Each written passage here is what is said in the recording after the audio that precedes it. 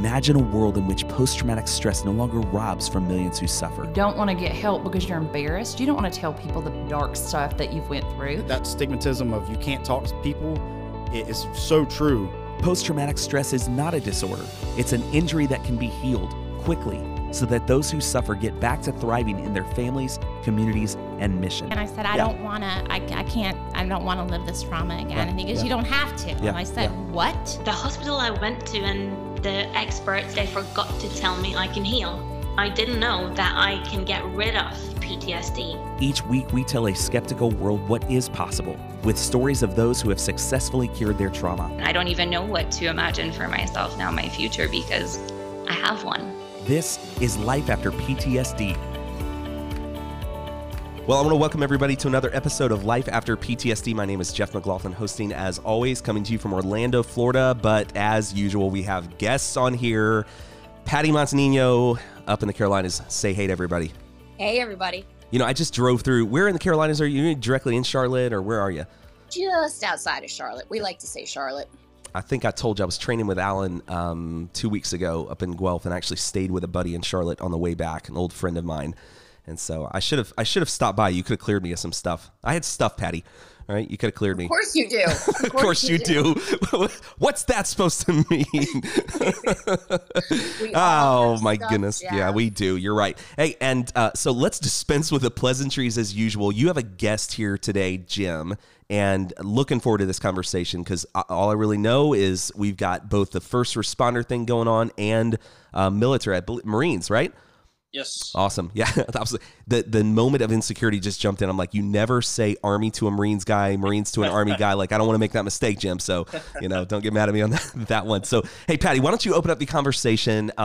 Tell the listeners how you and Jim got connected, and let's start from there, just talking through his story, if we could. So I got connected to Jim through his wife. And there's a little story there, which Jim will talk about. So he is former Marine, and he is a first responder now with our fire department here in the Charlotte area. Brilliant. And so we just know that there's some stuff from his time in service that needed to be cleared up.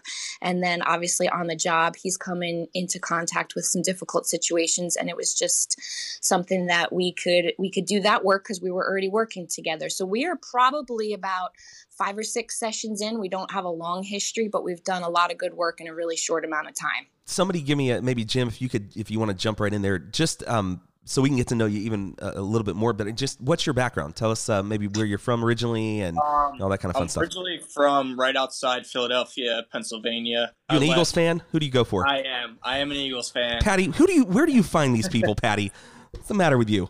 They Jim, find me. Yeah, it's true. Jim, listen, I'm a bitter Patriots fan about that Super Bowl a couple years ago. So, I'm just saying. So Philadelphia, and then where? What happened next? 3 weeks after I graduated high school, I left for boot camp. After boot camp, I was assigned to 1st Battalion, 3rd Marines, Charlie Company. Deployed to Iraq from August of 2008 until March of 2009. And then Afghanistan from November of 2009 until June 2010.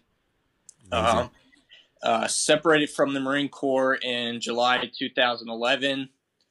I went to school for a year after that. Realized, being a 23-year-old in a classroom full of 18-year-olds wasn't really my cup of tea. So I was hired by a fire department right outside of Philadelphia, worked there for 6 years, and then about 8 months ago, I was hired by the city of Charlotte. I'm just imagining a 23-year-old sitting in those classes, having seen and experienced the amount of life you had at that point. I bet you that was an interesting cultural experience right there for sure. Yeah, crazy. So you came to Patty, and what was the hope? What did you reach out for originally? What were you trying to clear or work on? In June, my wife had confronted me that she was no longer happy in our marriage, and kind of said that there were issues that I needed help with because of holding things in for so long. And sure. not really being the person that she needed me to be. And she had suggested that I meet up with Patty and see if that could help. So were you guys, as you think about that now, were you guys working on like a specific trauma, or was it just all of the years of just, the culmination of all the stuff you had been exposed to? I think it was more or less for me coming in knowing that even stuff from childhood that I had buried deep down inside for 17, 18 years. Yeah, that's amazing. And Patty, we know from just experience of working with guys like Jim in situations similar to his that, especially in the first responder world, how high the divorce rate is in that population. And it's not because and we know this, we're not dealing with bad people here. It's just people are carrying stuff and they don't know how to communicate and they shut down. Is that the kind of situation, from your perspective, that you saw in Jim? Just a guy that was just not able to, sort of articulate and connect with his wife because of these things that he had experienced? I absolutely think that was definitely at play in this relationship. And I think that the foundation for that had been, like he's saying, 17 years in the making. So when we really kind of hit on our top three events that we were going to work on, there was this theme of helplessness that ran through that. And so I think, he feeling this sense of, not wanting to burden anybody. He obviously has a heart for serving and helping. It really wasn't natural for him to reach out and get help, one, from a professional, but even two, within his own, marriage. And so that was really taking a toll over the course of time. Yeah. And Jim, I just want to say, again, thanks for your service, but I don't think people, I'm in this world so often with getting to meet people through the podcast, through the work that we're doing, and hearing what that service actually entails.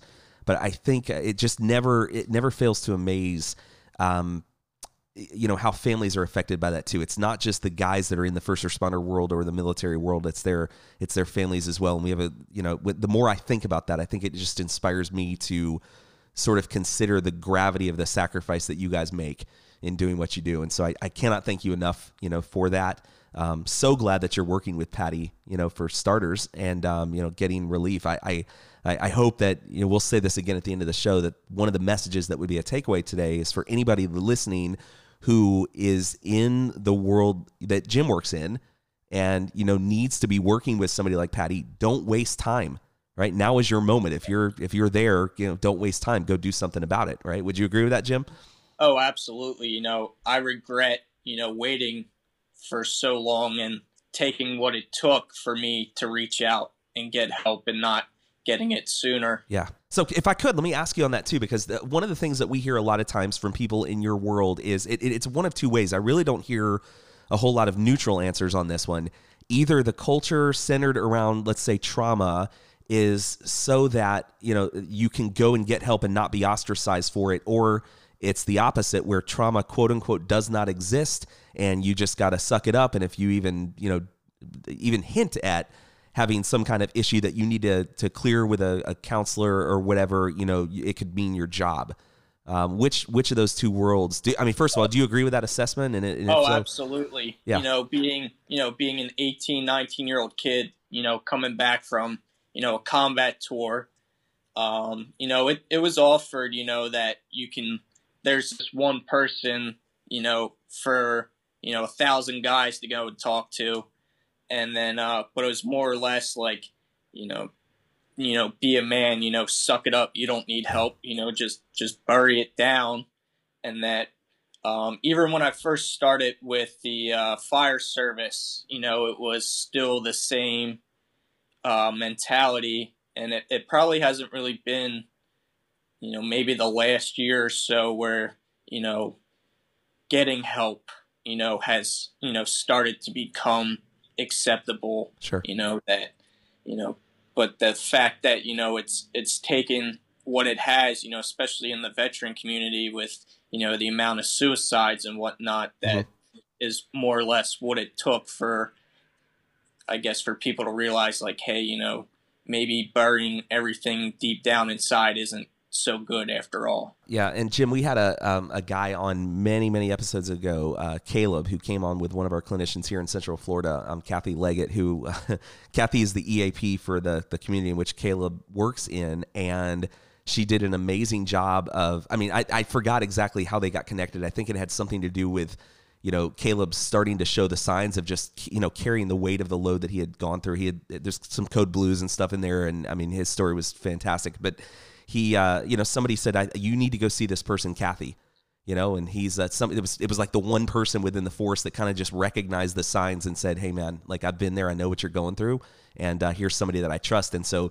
you know, I don't know if that he went kicking and screaming, but I think that he certainly went, and he was kind of masking what was going on. And, you know, thank God for Kathy, who would step in and just go, you know, I'm not putting up with the nonsense, you know, Caleb, I know why you're here, we're going to work through this. And she was a pit bull with him. And the cool thing is the net result of that is he got to come on and tell his story just like you're doing now, for the benefit of others out there. There's something powerful even in what you're doing today, Jim, right? Of just being able to share, hey, look, this was my story, and it didn't mean, you know, the stigma we fight against often is that trauma is an illness rather than an injury. And I think that you've discovered already in your time working with Patty that the stuff that you're going through can be cleared, and you can get back to that normal of your deciding, not the one that is dictated for you, and Absolutely. you know, resume with life. Yeah, so that's amazing. So tell me first session, man. So you meet her. I want to hear this perspective from both of you guys.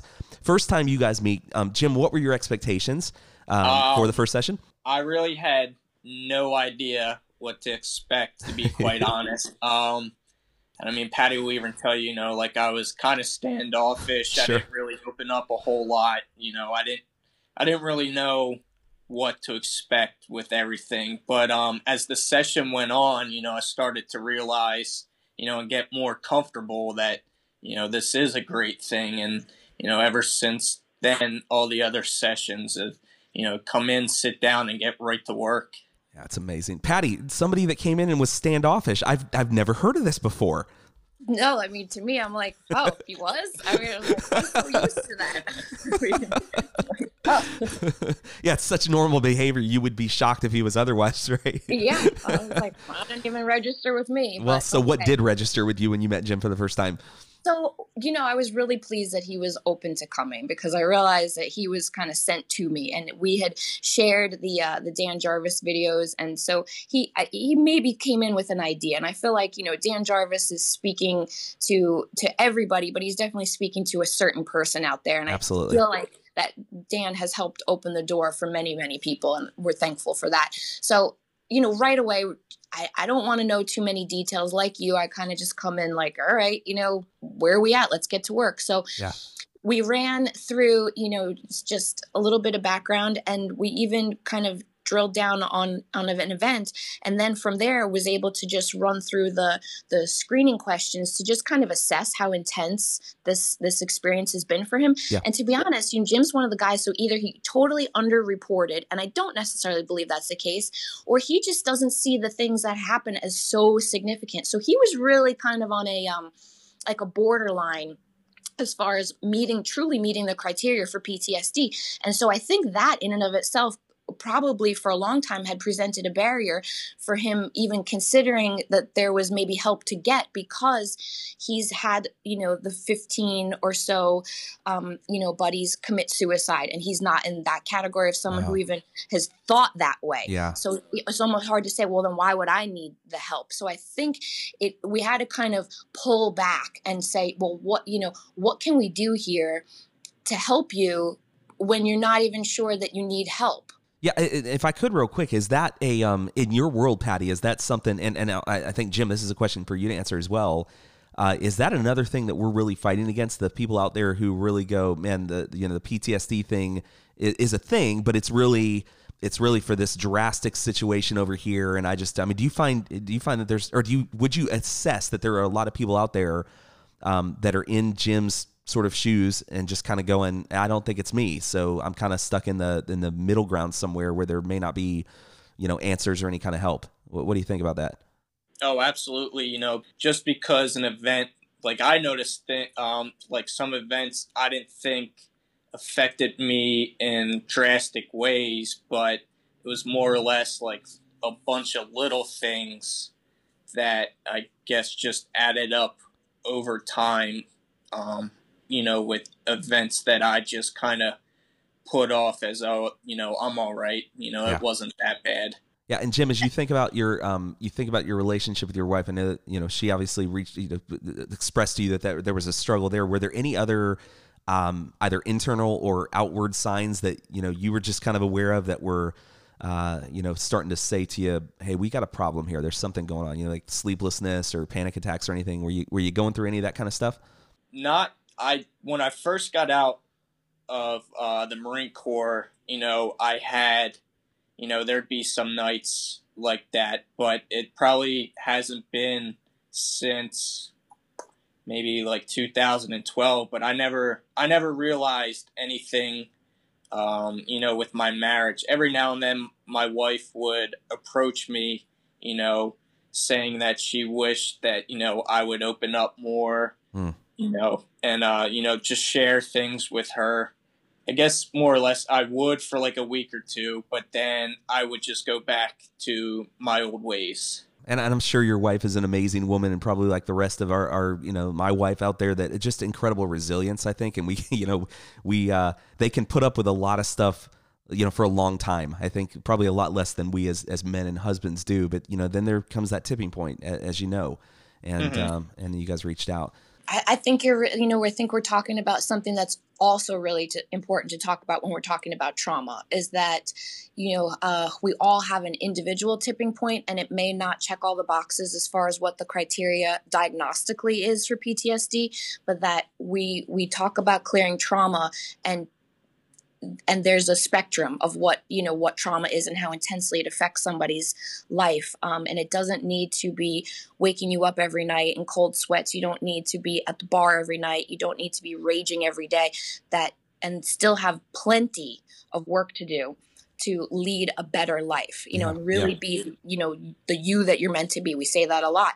And so like Jim, I really related because personally I had certainly experienced some traumas, and yet because of the work I do, even I had my own blinders on, because I was like, well, what I went through wasn't, quote unquote, that bad. So I didn't really see in all the ways it was affecting me, just like I think it took Jim some time to see all the ways that it was affecting him. So I have a heart for anybody that's been through a traumatic event, but I really have a heart for people who've been through a traumatic event and don't realize that it qualifies, that there is help for that.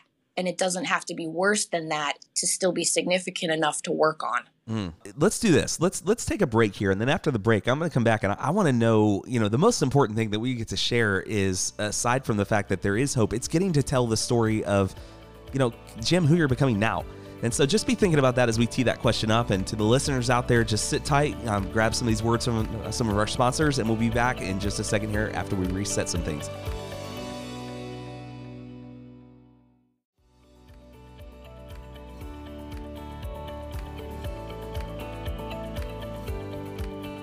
So here we are after the break, just having a great conversation with Patty and Jim up in the Carolinas right now. By the way, I was going to ask you guys, how's the weather up there right now? Just because I want to feel bad about myself. Yeah. It's hot. Oh, then now I feel better. Good. Good. You deserve it. Yesterday. It was what? 99. I think it's hotter here, Jeff. It's ridiculous. Yeah. Oh my gosh. Like I was about to say, I think that's crazy, because when I was up there a few weeks ago, it was pretty nice weather. It was really good things. You guys had a heat spell there or something. Well, I shouldn't tell you that in Ontario with Alan a couple weeks ago, it was there was not a cloud in the sky the entire week, and it was between like 58 and 68 night and day temperatures. It was gorgeous. It was amazing. Right. Yeah. I told my wife, I said, I miss you, but can you just come up here and we'll just live, bring the kids and drive up here. I'm staying up here. It's great. Hey, let's do this. Let's have this conversation now about first of all, it's been, you said what, 4 or 5, 6 sessions that you guys have been meeting. How long of a time span from when you guys first started meeting, Patty? What are we talking here? A couple months or what? So we've been meeting about weekly. So cool. We're only maybe a little over a month in. Okay, awesome. So Jim, talk to me then about what have you seen change? I would say personally, I have started to express feelings more. I don't, keep things buried inside of me. If something's bothering me, I express it and work through it. So that's definitely been a huge step going forward with everything. Patty, what are you seeing in the course of the month with with Jim? What have you noticed in him in terms of changes? Well, just our ability to go through the protocol has been faster every time.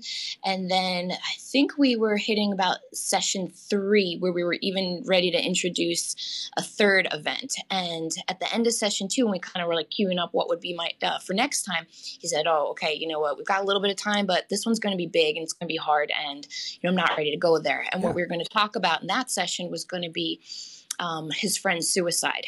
So I was like, okay, got it. We'll save this one, So by the time he came in the next time, I was like, okay, we did the steps we were supposed to do for the previous events that we were working through, and then said, okay, are you ready to jump into this? And really at that point, it wasn't something that needed to use the trauma-focused NLP. It was something that we could just talk about because he was just ready to express grief around the situation. Yeah. And all of the other stuff that he thought was there wasn't there anymore, that there really was no helplessness around the situation because we had cleared helplessness in 2 other events. So cool. Prior. Yeah, which were prior events too, I assume, right? Like root cause events kind of thing? Yes, older things. Yeah, so isn't that amazing? Jim, we're always amazed how that works. The brain's just ready to heal. Like I don't think that will ever get old for me. It's just that understanding that, people think they have this, and then not that it's not, I mean, obviously that's a tragic situation that you would have worked on, with Patty. And if that had been the root cause, that would have been an amazing thing to clear.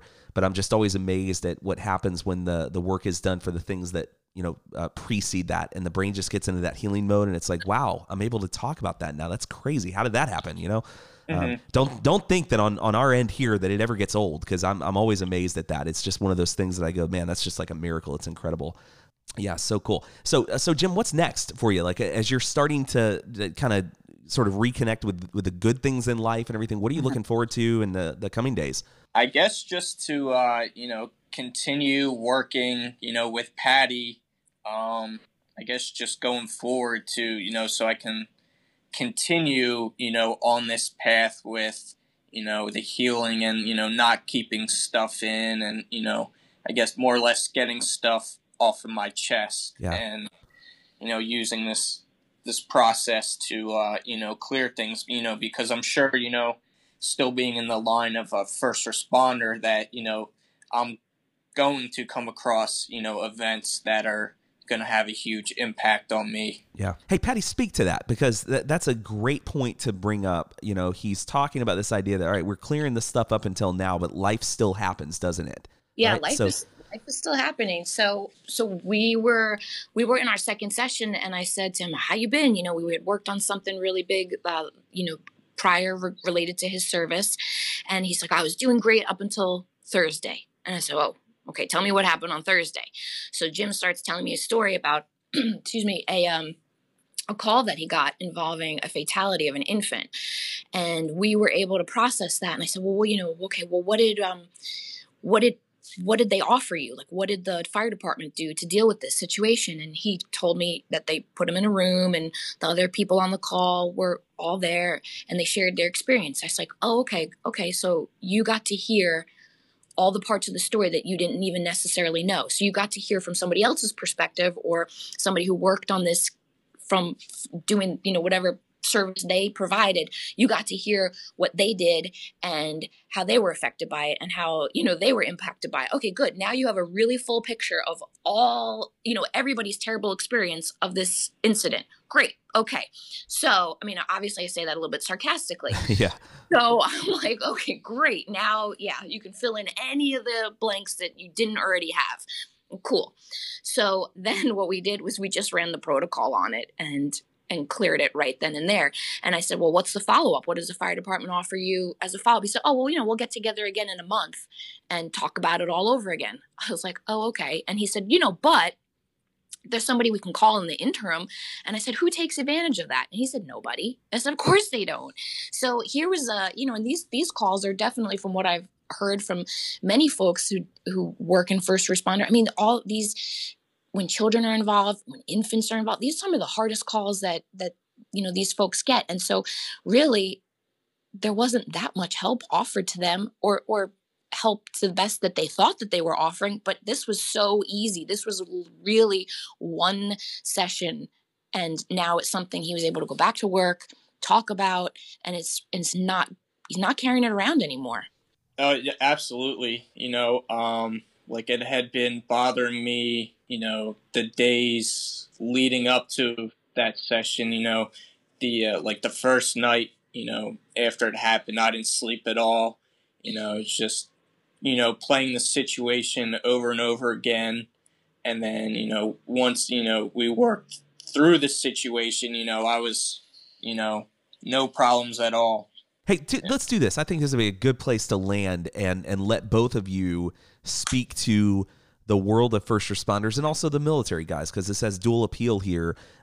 Somebody's out there listening to Jim's story and going, yeah, you know what? I didn't witness maybe the crazy thing in Afghanistan or Iraq, and maybe it's not like one crazy deep specific trauma that I can identify in the first responder world. It's night after night after night of those, still pretty horrific calls and everything. And it's all weighing on me. What would you guys say to those guys that are out there, guys and gals that are out there listening to them as a word of encouragement? Don't be afraid to, get help. Don't wait until it's too late. Sure, people might, make some comments about you about going to get help, but, it's your well-being over theirs. Good word. Patty?